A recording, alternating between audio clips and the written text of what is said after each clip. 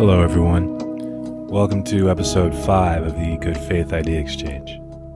So, guys, I think you know now that when it comes to interviews, I'm especially looking for people who are making a difference, people who are making a positive impact in our communities. And for today's interview, I reached out internationally and sat down with Hannah Lemon. Now, Hannah's specialty lies in the areas of wildlife and conservation. She is a resident of the United Kingdom.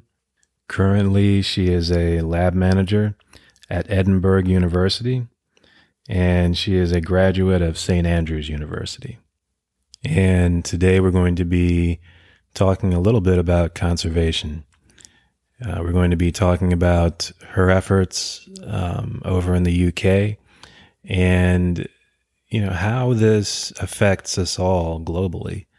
Also, we'll be diving into some of the work she's done as a biologist in the field and some of the interesting results she has uncovered.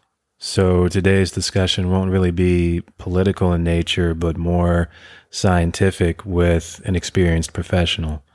I hope you guys enjoy it. Hannah, if you don't mind, if you could just, in your own words, tell me a little bit about what you do and how long you've been doing it, your background a little bit. Yeah, so I'm a university researcher in a kind of overarching way, but more specifically, I'm a lab manager. So I'm currently working on a project called the Soay Sheep Project on St Kilda. St Kilda is basically a super remote island off of the coast of Scotland. The reason we're interested in St Kilda is because there's a feral breed of sheep that lives there.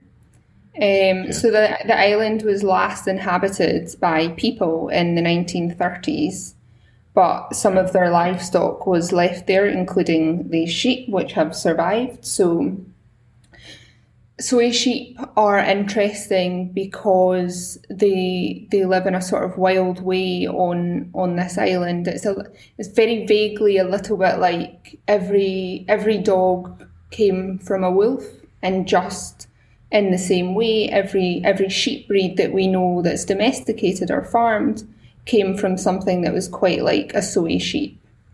Okay. So we sort of track these animals on a kind of individual basis. We have 3 field seasons a year, and each sheep gets a little ear tag, so it can be individually recognised throughout its life. And then we collect lots of samples, and we can analyse these in the lab and find out more about the kind of family relationships. So we know loads about these sheep. The study's been going for about 30 years now. We know all of the kind of parentage. And I think you also asked sort of more broadly about my career, right? Right. So I'm actually lab manager on a project that's called The Ecology Within, which basically looks at the gut microbiome of the sheep. So gut microbiome it's kind of a cool term just now in a more kind of public sense, whereby your gut bacteria, so there's a lot of adverts about Activia and these cool yogurt drinks that you can get that will help your gut bacteria. That's the kind of thing that we're looking at in these sheep, but in a far more natural, wild setting. And there's been all sorts of studies done that looks at how gut bacteria can impact mental health in humans, for example, but it can also impact other things in the sheep, like we want to know, can it impact their reproductive success, for example, because we kind of consider individuals as ecosystems in their own right. Okay. That's very interesting. The part about gut bacteria, that's totally new to me. I didn't really know that angle as far as these studies go. Okay. I actually, I actually, take my probiotics, Mm. sometimes, but that's very interesting. So I imagine you have, you've had, a good amount of experience with this sort of thing, not only working with the animals that you're working with now, but what is it about working with animals, with studying, even, the animals that you're studying now? What is it that interests you or has, always interested you so much and drives you so much? Um, I think I've always been one of those weird people that kind of prefers animals to people. I don't know, they bring me a sort of calmness, I think.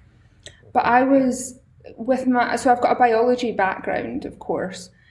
A lot of people in my sector, in the kind of environmental and the ecological sector, have a slightly different view of the world than a lot of people do, whereby a lot of the time the public views humans as the most important species, whereas in the kind of circles I move in, it's not, we don't really view things that way. It's this ecocentric view of the world versus an egocentric view of the world, whereby humans are just another species, they're just another animal. And it doesn't mean we're not important, but it means every animal is important. We're not all sort of crazy, like loopy people who are like, of course humans are important, but they don't really have a more important role in an ecosystem. We just happen to have a more highly developed intelligence. That's our niche. That's what we utilize. Just as every other species will utilize some sort of niche in their ecosystem that means that they play a fundamental role. So I think that's kind of where my interest comes. It almost doesn't matter to me what animal I'm working on because I think everything's got a really cool role to play in the world. Gotcha. Gotcha. Okay. All right. Well, something that I've heard, I think a lot of us, regular people have heard in the news, seen this word a lot over the past, especially over the past 20 years, the word conservation. We've seen it a lot. If you don't mind, if you could tell me just in your own words, what is conservation and why is conservation important? Yeah. I think conservation can sort of mean a lot of different things. I'd say conservation to me a lot of the time means an attempt to maintain the diversity in the world. That's what's sort of really the most important thing is everything has a role to play and it's important to keep that diversity in order for the world to really function in a sort of the way it's meant to function. Okay. So I think conservation as a kind of sector, as it is now, because we have population declines of animals, we have species disappearing off the face of the earth due to lots of different things. Hunting can be one of them, for example. It's at a point now where conservation really needs to be a bit more multidisciplinary, I think, than just conservation itself, than just ecologists. It needs to be economic, it needs to be sort of governmental, because these things are impacting everyone every day, especially with climate change playing a role now as well. So I'd say one of the kind of major issues with conservation right now, and I would say the biggest threat to the sort of world's species is climate change. It's undeniable that. So a good example of climate change being an issue is with habitat loss. Species can sort of survive in an area so long as those conditions are right, and they're just not really right for a lot of species anymore, because the issue really is that climate change is happening so quickly. There are absolutely natural fluctuations in temperatures, But it's the speed at which these things are happening that means that sort of populations can't adapt quick enough. But if we lose them, and we've lost that gene pool. And like I was saying earlier, we need that diversity to have a functioning ecosystem. Understood. Okay. You actually went into my next question, which was going to be, what were some of the greatest challenges facing conservation efforts, all around our planet? But it sounds like you pretty much already laid into that. So what would you say are there any sorts of key initiatives underway to combat some of these challenges facing conservation efforts? Yeah, I mean, there's all sorts of work going on. I know it largely on a more local scale to me, so that would be within the UK. There's lots of great charities like the RSPB, the BTO, the SOC, for example, the Scottish Ornithologists Club is one that I'm quite closely associated with, and I think they do some really amazing bird conservation work. I think more generally, on a more kind of global scale, there's a really big conference coming up this year. It was supposed to be last year, but was postponed because of COVID. It's called COP26, and that's where lots of sort of world leaders in the conservation and environmental sector are going to come together to discuss the real kind of main issues facing the natural world and what we can do to sort of make things better. Gotcha. With a lot of these initiatives that have been underway, and not only what's underway now or what's about to be underway, but in efforts in the past, how would you say COVID has changed things in terms of the problems themselves, and how is it affecting initiatives that are in place? So I would say something positive that COVID has done is it's built people's appreciation of the natural world, or at least I've certainly seen that here. People go out for walks more because it really has been their only form of escapism during this pandemic when you're asked to stay at home by the government. So I think that's been really positive to improve people's connection to the natural world, and that's something that's super, super important. But then, of course, there's the flip side. There's been a lot of really negative impact. So, for example, research just really hasn't been getting done the same way as it usually would. I know that certainly impacted my job specifically. So, just cancelled field seasons. There's a lot of scientists out there who have not been able to go out and collect the data that they would usually collect. That's especially important when it's long-term studies and suddenly you have just a missing year or a missing season. So that's been hugely detrimental, I'd say. And of course, it's always related to money as well. We all, in the scientific community, we all work on grants. Right. And we work on sort of shorter term contracts where a study might be 4 years. So if you lose a year of that where you can't do proper work, it really just won't be the same for many years to come. Gotcha. Okay. Well, how much would you say COVID has affected your job in general? Has your job changed since all of this started? Yeah, so my job has been impacted. So I work in a lab day to day, and I also do field work, but largely my job is lab based, and we were not able to come into the lab for 6 months. So we are way, way behind on sample processing, and funders are they're calling them no cost extensions, which basically means you can have an extra year to do your research, but you won't get any more money to do that. So it's definitely very generous and it's much appreciated, but there is also still only so much you can do if you can't pay your staff for a year longer, for example, which may or may not be the case with certain projects. And also just people that I know, a lot of people in the conservation sector have been furloughed. I don't know if you've come across this term as well, but basically, Right. the government pays you to not do your job for a while because you can't do your job. Maybe you can't go out and collect data because of government restrictions, for example. So these jobs just haven't been getting done, and then it's very clear that the sort of backlash from all of this is certainly going to be job cuts. The conservation charities just don't have the money to maintain the same staff levels as they had pre-COVID. Gotcha.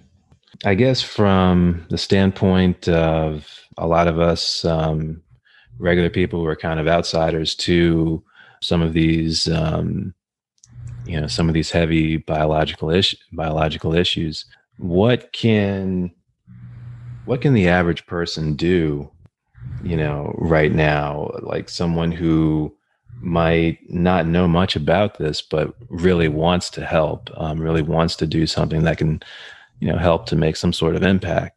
Is there much that, what could they do right now to possibly help with some of this?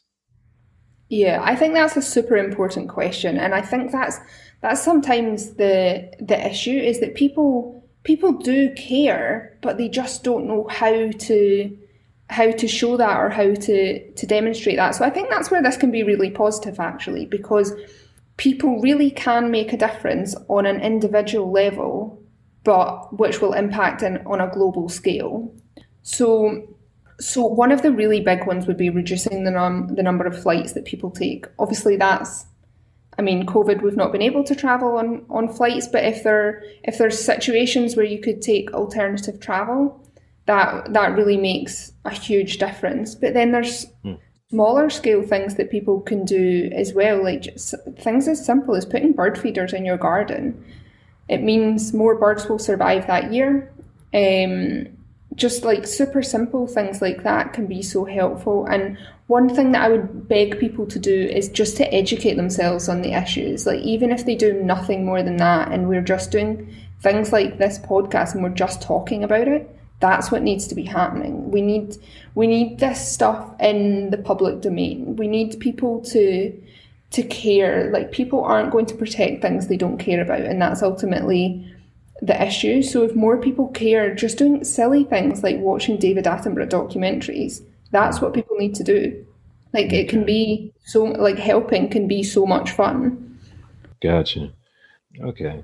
You had mentioned reducing the number of flights. So I guess what is the positive impact on reducing the number of flights? So basically the flights that people take, it's ultimately going to impact the carbon that's in the environment. And the more carbon we have in the environment, the warmer our world's going to get. And the warmer our world gets, the less able the species we have are going to be able to live in the environments that they're in. We've got a sort of warmer world, and that's kind of ultimately the issue. Gotcha. Okay. I definitely wanted to make sure that was just, explained for people who might not understand that. Yeah, yeah. Um, mm, but say there was someone who was interested in possibly going into your line of work. Is there any advice that you might have for someone considering going into your field? Yeah. So my path into this field was kind of a strange one actually. I always knew I liked science. I studied biology, chemistry and physics at school and actually applied to university to do maths and physics, which I did for a year. And then decided actually I really preferred biology, so changed to biology in my second year. So I think my advice would be, even if you think you're on a certain path, you can always change that path. Okay. And another thing for getting into the conservation sector, voluntary work can be really helpful. I think there's kind of pros and cons to the voluntary work. So it can be super helpful for conservation charities, and it can be eye-opening for the people doing the work and really, really rewarding. But also you don't want to give too much of your time either before you get paid for doing skilled work. I think that's important, is that yes, do voluntary work that's relevant to the field you want to go into, but don't do so much that your time gets taken for granted either, because I just think it's important that these things aren't run entirely on volunteers. But that can look really good on the sort of on the CV though, and I know that made a big difference to me, was going on just sort of certain courses and a lot of reading as well. Just find ways to really care about and educate yourself on your topic, and then you're always going to come across better at interview. Okay, and what would you say are the most interesting or exciting aspects of your work, of what you do? You had even mentioned earlier about gut bacteria. What are some interesting aspects of your work?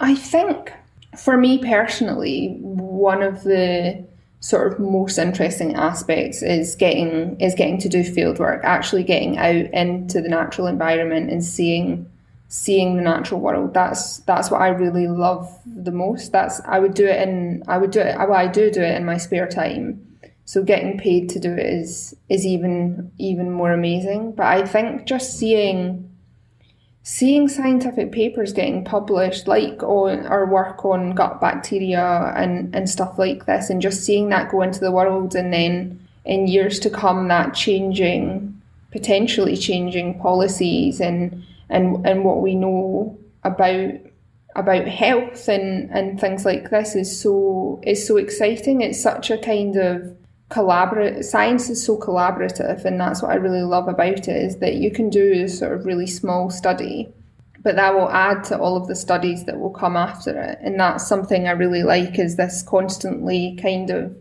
we refer to it as sort of standing on the shoulders of giants, whereby everyone's working on what the last person worked on and trying to improve it and better it. And I think that's one of my sort of favourite things about what I do and what I work on. Gotcha. Awesome. All right. Well, that's pretty much everything that I had wanted to ask you. Is there anything that, you kind of wanted to mention, or any sort of, initiatives or anything that you wanted to put out there before we end it? Nothing specific, just really asking people to do their small part, and realizing that it will make a difference, even if you don't need to ever see that difference to know you've made a difference. And ultimately, helping out the natural environment will help out you in return. There are so many sort of health benefits and mental health benefits to a healthy natural world. And I just want more. I think I just want more people to know that. And also, I just wanted to say thank you. Thank you for having me on and letting me talk about stuff that I care so much about. All right. So that concludes the interview with Hannah Lemon. I hope you guys enjoyed it, as always, and I hope you got something good out of it. As I've said before, you can find this podcast on Apple Podcasts, Google Podcasts, Spotify, you name it. It's on there. Be sure to hit subscribe, and be sure to give me a rating. Let me know how I'm doing. Anyway, I hope you all have a great day. Stay safe out there, and never turn away the chance for knowledge, and never turn away the chance to open your mind and expand your perspectives.